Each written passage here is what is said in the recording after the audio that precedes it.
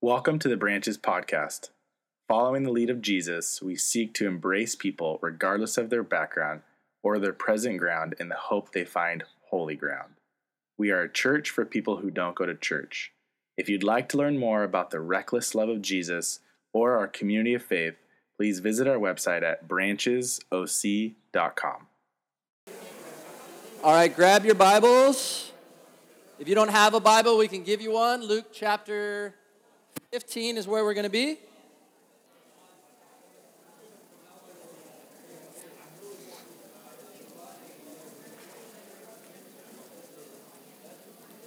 So last night, my wife and I had we with another friend had pulled together people that we were on Young Life staff with. Oh, the ushers are bringing around for the connection cards, so they'll pass that around just for the connection cards. We got together we did Young Life staff for 10 years, which was this amazing organization. And there were people that were part of that group, there were metro directors and regional directors that we'd become super close with, people that were mentors to my wife and I, and so we had tried to invite them with another friend to get all of us together. And one of the girls that was on that list, her and her husband, they talked about getting the invitation. And they said, I couldn't believe we were on the list. And the rest of us looked at her like, are you serious? Of course. And so I thought she was joking and just trying to be humble and make it. No, she said, no, really. I called over to the other room where John was and said, John, did you see we're on this list? We got invited. We better hurry up and respond before they pull it back.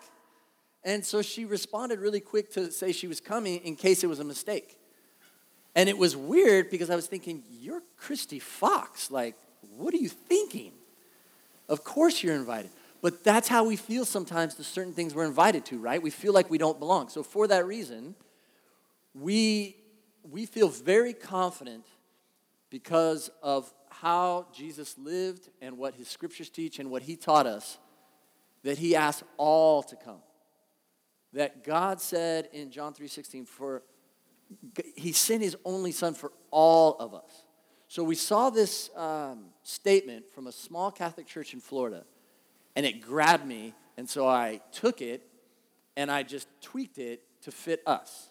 And there's so much that's left out, so I won't show the whole thing, but can you show the graphic that we sent out? Because I'm not going to read through it all again. We closed the service with it last week. But we put all these people on a list that we wanted to know, hey, you're welcome. Not only that, but we are especially inviting you to join us. Now, this looks like, oh, yeah, that sounds great. So people were responding, people that have read it. Some people teared up.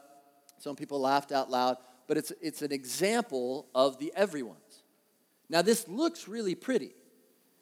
Not that you're able to read it from where you're at, but this was sent out, and I don't want to overdo it by explaining it over and over again and reading through the whole thing. But what would it be like, honestly, if all those people were in the same room? Like, it sounds great, and everyone celebrates it. However, what do you think it's going to be like for the junk food eater and the skater and the biker all to be right in the same room with the soccer mom? Now, you're worried about the soccer mom. You should be worried about the bikers because they're going to be afraid of the soccer mom. Because if they're not like you, if they don't look like you, if they don't sound like you, if they don't do what you do, then you're going to be afraid. And if you're afraid, that's where judgment comes from. And so it all boils back down to fear. So when you have this whole list, if you think of them all together, people are going to freak out. People are going to feel uncomfortable. So, we're going to do those again?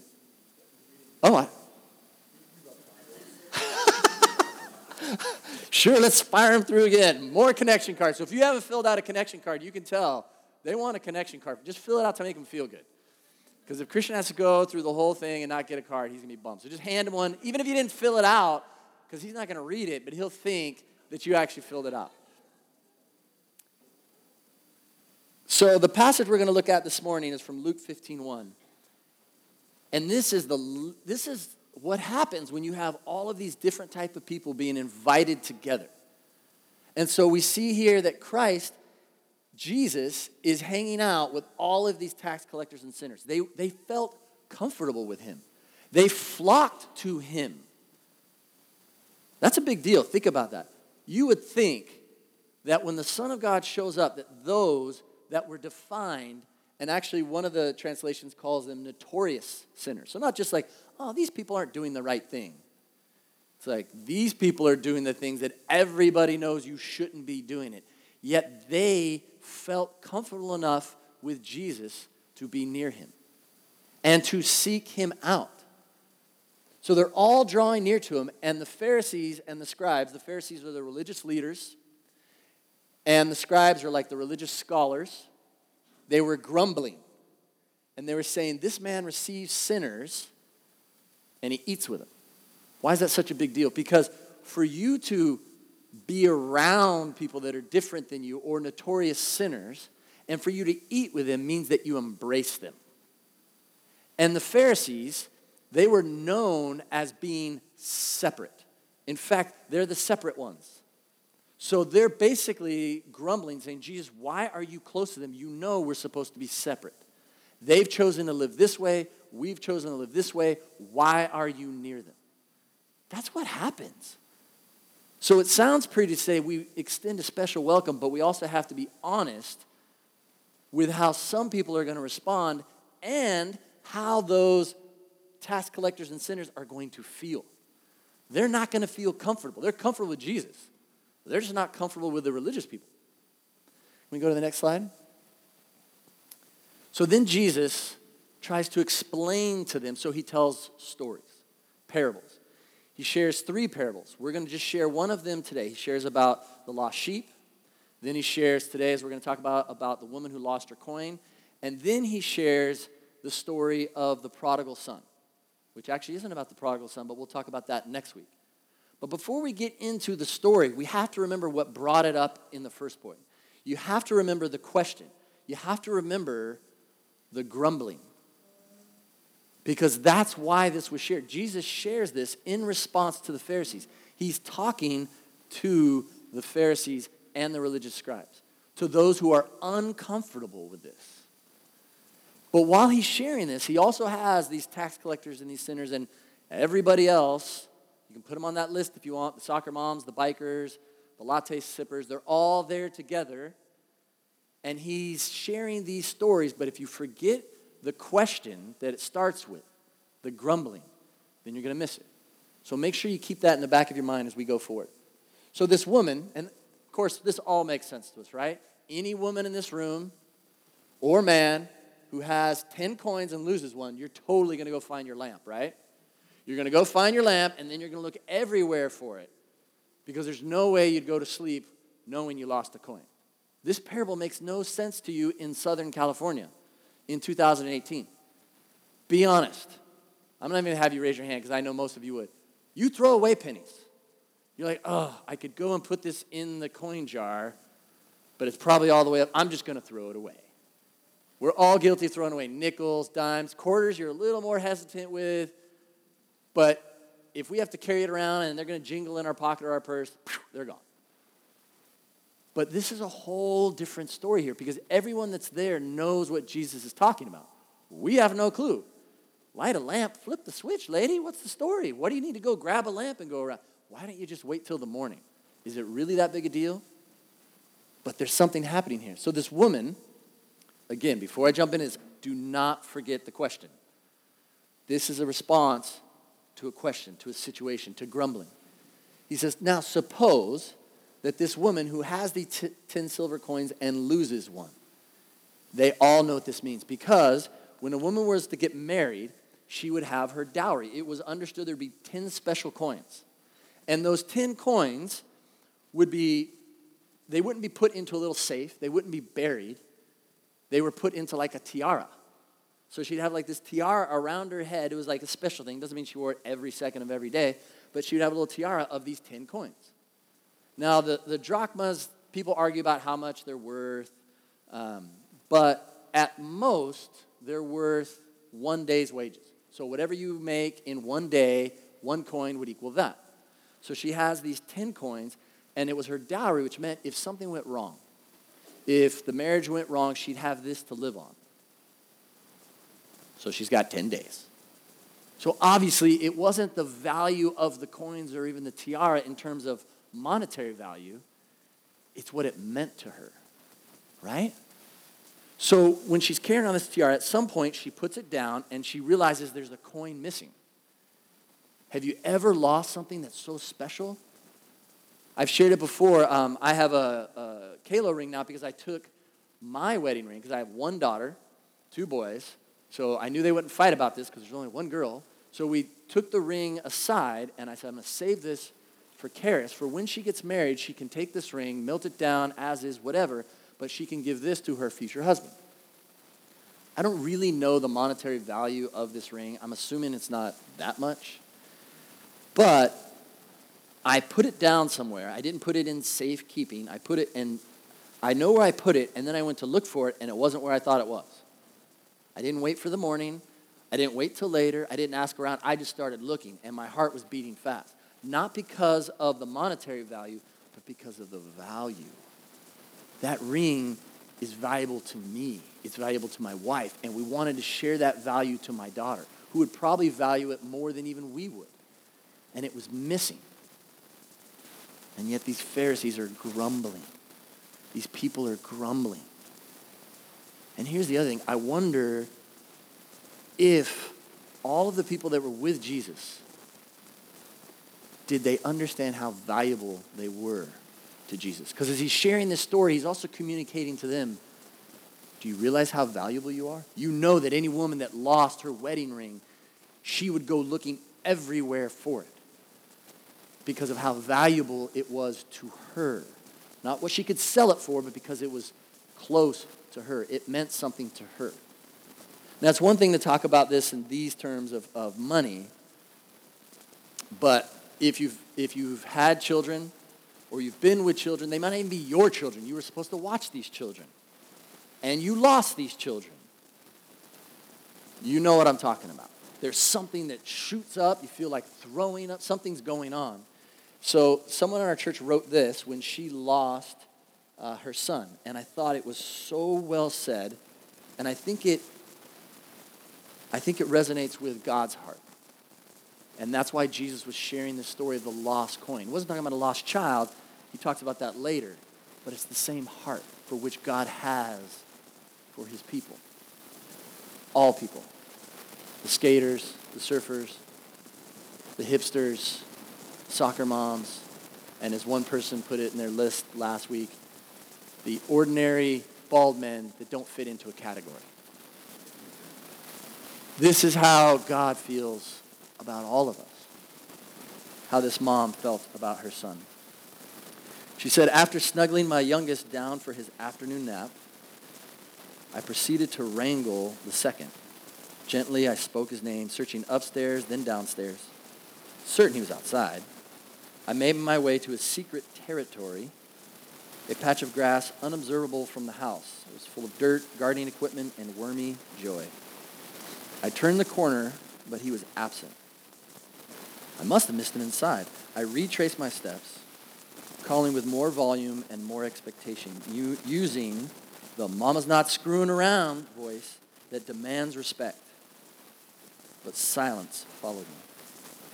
Finally, I found my way back outside into our securely fenced backyard, my heart starting to punch rapidly, slamming into my chest in rhythm with the gate that I suddenly realized was open, its lock clicking loosely in the breeze. Panic rose up in my throat as I raced down into the street to find no one. My brain seized as I scanned desperately. Someone's taken my son. I mouthed the words with a silent, dreamlike scream. I have never been so convinced of anything.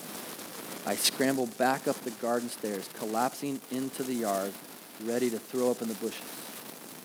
I grabbed the wall for support, lift my face, grasp. Do you know that that's the heart that God has for you, for me, for everyone on that list and every category we've come up with for a human being? That's how God feels. Now, I know you're wondering what happened, so I'm going to tell you the rest of the story really quick.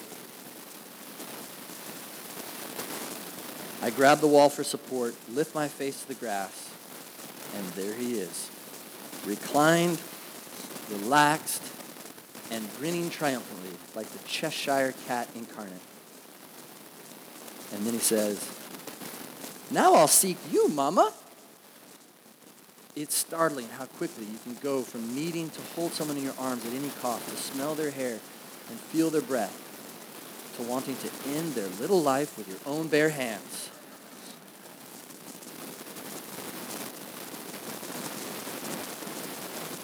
Do you know that you're that valuable to God? Most of us really don't believe it. Just like my friend, why are we invited to this party? It's like, it blows our mind, and yet it blows God's mind. Do you not see this? Do you not see how I see you? Which is the same reason he shares this story to those who can't believe he's accepting everyone. He's like, do you not see how this works? Do you not see how I am? And you know that those tax collectors and those sinners, when they're there, they're thinking, we're not supposed to belong. And they see the Pharisees. They don't feel safe around them because they know the judgment. And even if there wasn't judgment, they've already judged themselves. So they're looking for it. You know what I mean? You just assume that everybody looks down on you. You think that those that are sitting in this room or those outside, if maybe this is your first time stepping into a church, and you just assume everybody is judging you.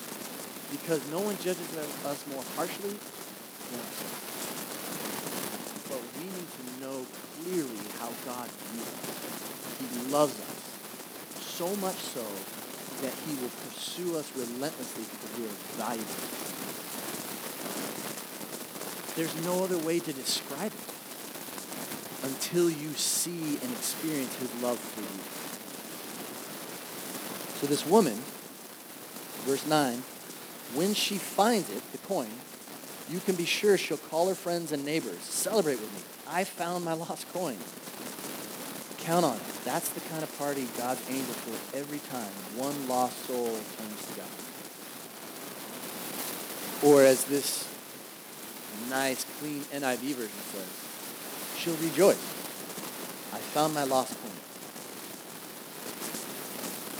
Have you ever found something you lost? Did you go, oh, I rejoice? No, it has to be written down some way, but think about it. Think about the excitement that she has.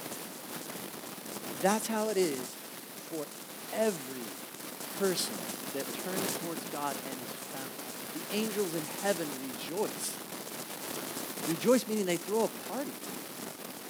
That's what Sunday mornings are. You know that, right? That's why someone was asking me, why do we even do Sunday mornings? Because I remember asking that same question. When we first planted Branches, we thought, well, you know what? Let's not even meet on Sunday morning. Let's just meet in small groups, and we'll meet every 3 months. So we did that for a period of time. And I'm the one leading this charge. It's just going to be awesome. Yet I knew something was missing when we did it. It was 4 or 5 weeks in, and my heart, I was missing out. And then other people were saying the same thing. I can't explain it, but we were meant to come together to rejoice and to draw near to him.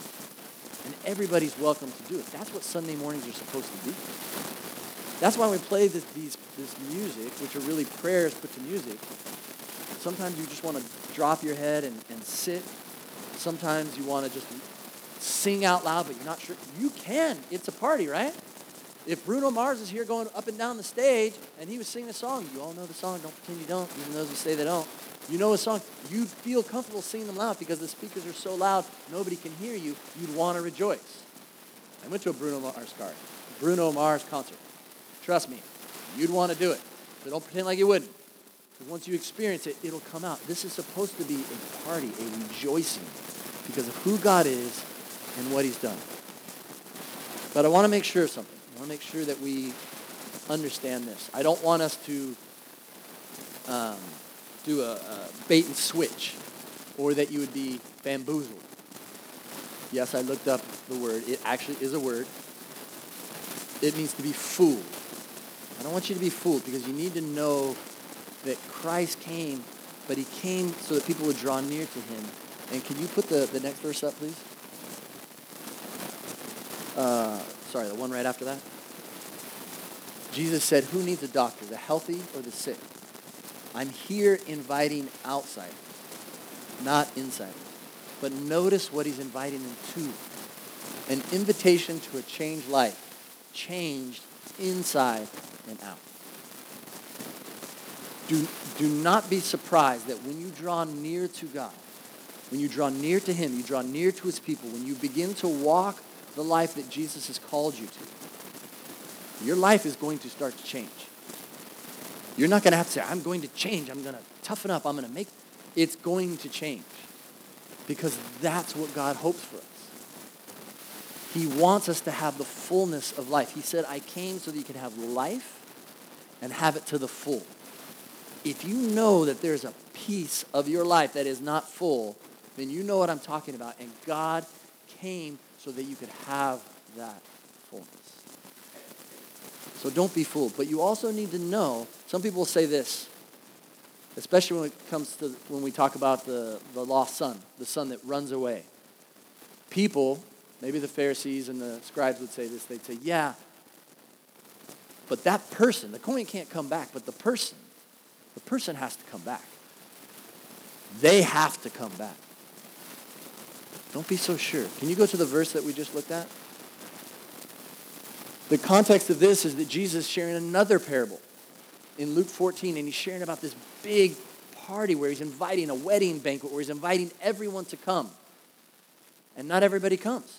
He's like, wait, why isn't everybody here?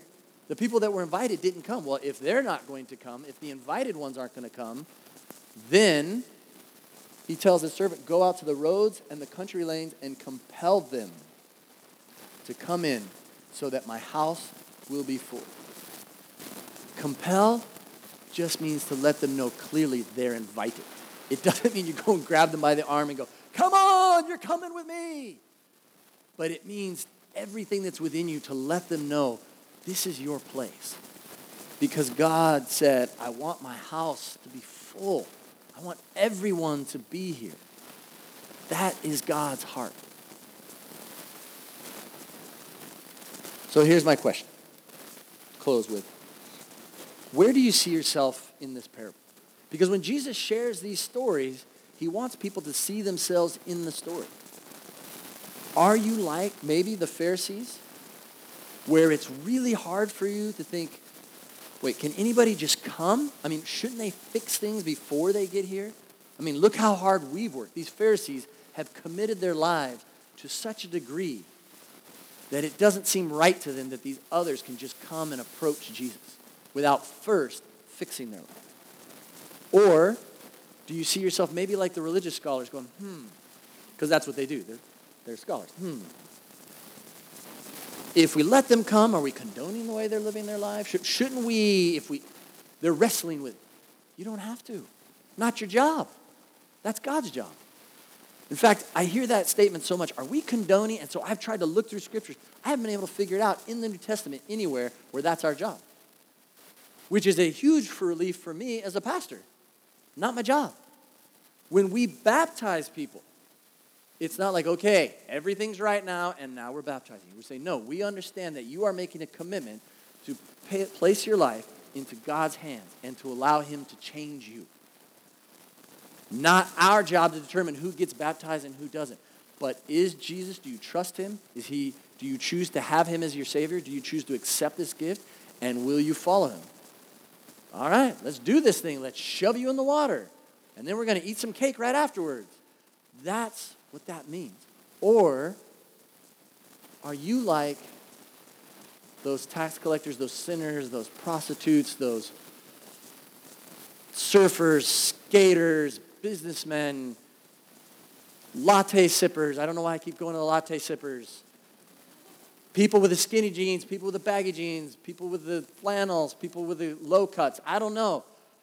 But with all of those, do you feel like them where you're not supposed to be there? Do you feel the heat of people's eyes burning in your back because you're wondering, do they think I belong here or not?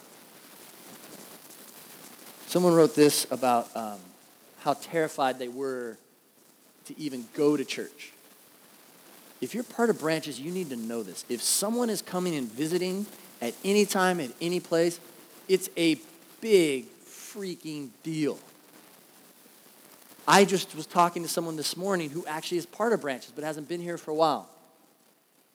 And she said, I'm dealing with anxiety to even come because I don't want to come by. She's terrified.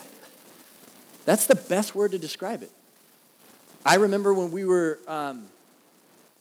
made a transition from one city to another, and then going into a church, it was like, it just felt uncomfortable. This is what one woman said about it.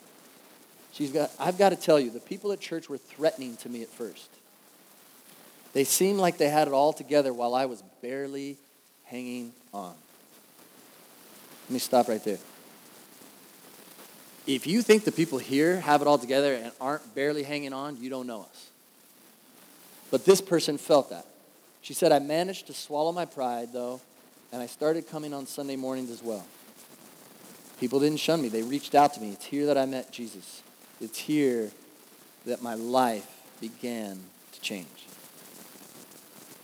Ask yourself, what can you do? How can you participate? If you see the need, fill the need.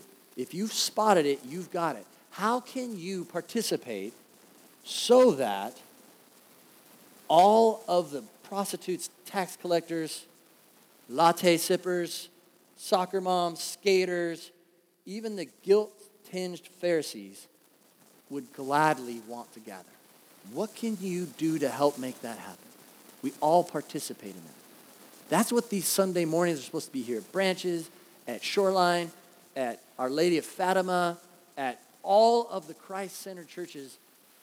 We're here to celebrate what God has done. And anyone that's going to make that step to draw near to him, we don't just not grumble. We do whatever we can to celebrate. And this is one of the clearest examples I've seen of this, and I want to close with this story. So my friend's a CrossFit trainer. One of my sons did CrossFit training. When you go, you see all these really fit people. Well, I found out it was for his class because my friend who's a trainer said, no, pretty much everybody that shows up to CrossFit, especially for the first time, they're in bad shape. And so when they come in, they're very insecure because they're afraid of seeing all of these 12-packs and people with huge shoulders, and they're very fit. And so they come in terrified. He said, this girl came in, and you could see it on her face, but she came up to me as the coach and said, hey, I just want you to know this is my first time. I'm terrified. My friend, you can tell he's my friend, stands up, says, hey, everybody, she's new and she's terrified. You can imagine how that went over with her. But everyone else started cheering. Why? Because they knew what it was like to be in that position. So because they knew what it was like for her, that whole workout session, they go to these different stations. She's trying to do the squats. She's trying to do the kettlebells, the rope, and she's not doing very well. And they're like, don't worry about it. You're doing great. Look at you. Oh my gosh, you're sweating. Anything they can see to encourage her. They're not being weird about it, but they know what it's like. And so they finish the workout, and everybody's hanging out. So she goes off to the side with the coach again.